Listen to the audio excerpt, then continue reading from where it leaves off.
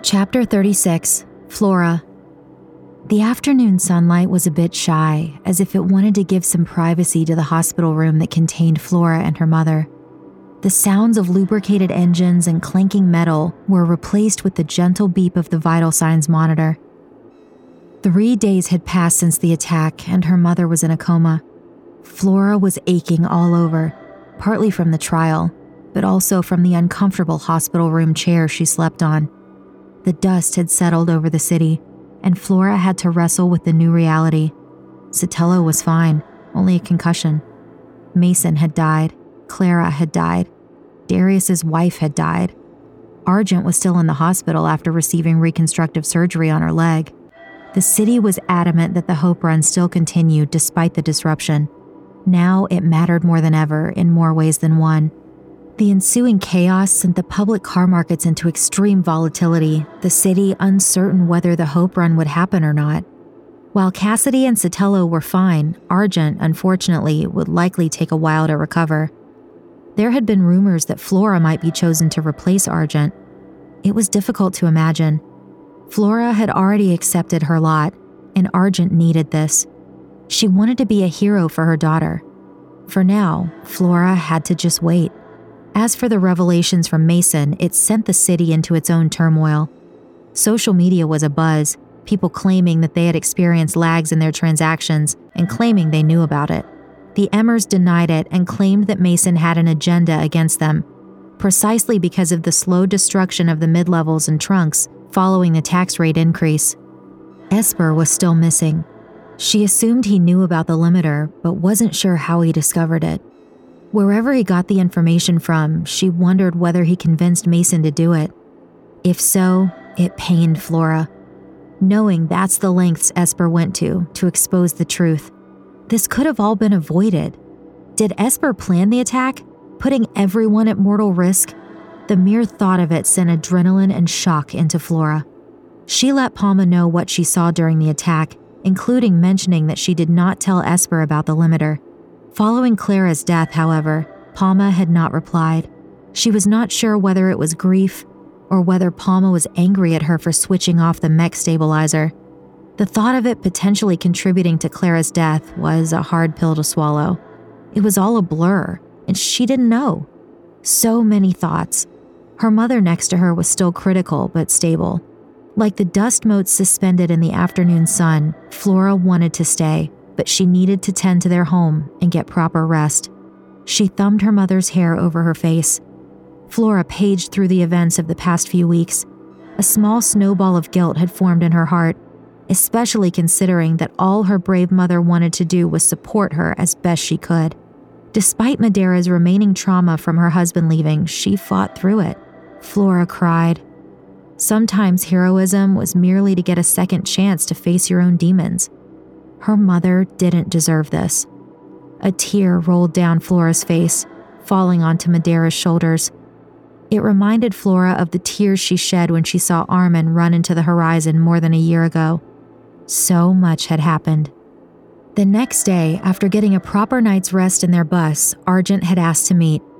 Flora hoped that she would hear good news, that Argent was on the mend, and that with sufficient rest, she would be a Hope Runner. Flora had played again with the rumor to be the one that joined Cassidy and Sotelo, to see her father. It felt like home being invited back in by her older self. However, she had a hand in this. Esper caused this. Argent feared that she would unravel if she did not run, and Madera was in a coma. As she entered the hospital room, the smell of gauze, antiseptics, and flowers floated towards her. Argent's entire right leg was in a white cast. Despite Argent being incapacitated, her face looked healthy, glowing. "I'm sorry I yanked on your leg as I scaled the dome," Argent said. "Guess that's karma for you." "No, please. That's just part of the competition. How are you?" "The morphine is really amazing, I'll have you know." Flora chuckled. "I'll give you the bad news first. It doesn't take a mech scientist to know that my leg is shattered. It will heal, but the rehabilitation will take months, if not years." Flora drew a short breath. "I'm so sorry." She could see that Argent was trying to be confident, but this was clearly difficult for her to acknowledge. Argent coughed back more emotions. "Sorry, the medicine and all the flowers. Listen, There is some good news. I've been speaking to the Hope Runner's office. They've been wondering what to do. I've made it easier for them. I'm willing to give up the run if you went in my place. If it were up to me, I would have given you no choice. I'd have you walk out this room into a crowd of reporters. I know you, this would be a tough choice for you. And so that's why it might have been easier just to give you no choice in it. But although I think you need that, you don't deserve it. So I'm going to do the harder thing and ask you, Flora, please, run in my place. At this point, Argent's guard had fallen, and she accepted the warm tears that came, a brave woman. Flora's tears also came. What about you? You said you feared yourself if you didn't win.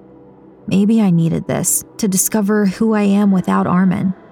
My daughter needs a hero, someone that's not afraid to face themselves. I was just being a coward, Flora. It's easier to run away than face myself. Oh, come on! Flora laughed. It was all cliché, but entirely true. It's strange how crying and laughing can sometimes look the same. Do it for me, please. Flora wanted to, but she couldn't leave her mother behind. Her delirious cry-laugh faded into a more serious tone. I can't. My mother, she's in a coma. I can't have her wake up and I'm gone. Even though her mother would have wanted her to run, she couldn't. Argent's smile faded away and she nodded. I didn't know. I'm sorry. It's okay. She is stable at least. She's a strong woman. She'll be fine, I know it. The apple doesn't fall far from the tree. Flora smiled at that. So what's going to happen now? Are they going to wait until you're ready, or are they going to call up Darius? I hadn't thought that far, unfortunately. I suspect they wouldn't want to wait. They'll likely call up Darius. They're just being polite at this stage before, throwing me by the wayside. Flora bowed her head. I'm sorry, Argent. I wish I could, she said as she moved to leave. Flora, wait. I don't know whether I'm just high on painkillers or whether such a life-changing moment changes one's perspective, but can you please just hold my hand for a little while? Flora felt butterflies suddenly flutter through her stomach. Flora moved back inside, pulled a chair closer, and held Argent's hand, caressing her fingers. For a minute, her mind was silent, and she was at peace. Argent's gaze was focused on Flora. Imagine if we were the ones running into the horizon. Flora had imagined that before. That would have been great, she said, turning her gaze to Argent. The Hope Runner's office gave me 48 hours to get back to them. If you change your mind, let me know, Argent said before closing her eyes in the comfortable afternoon sun. If Flora chose to run, she didn't know when she might have physical intimacy again, so she sat for a while longer, caressing and massaging Argent's hands in the afternoon's warmth.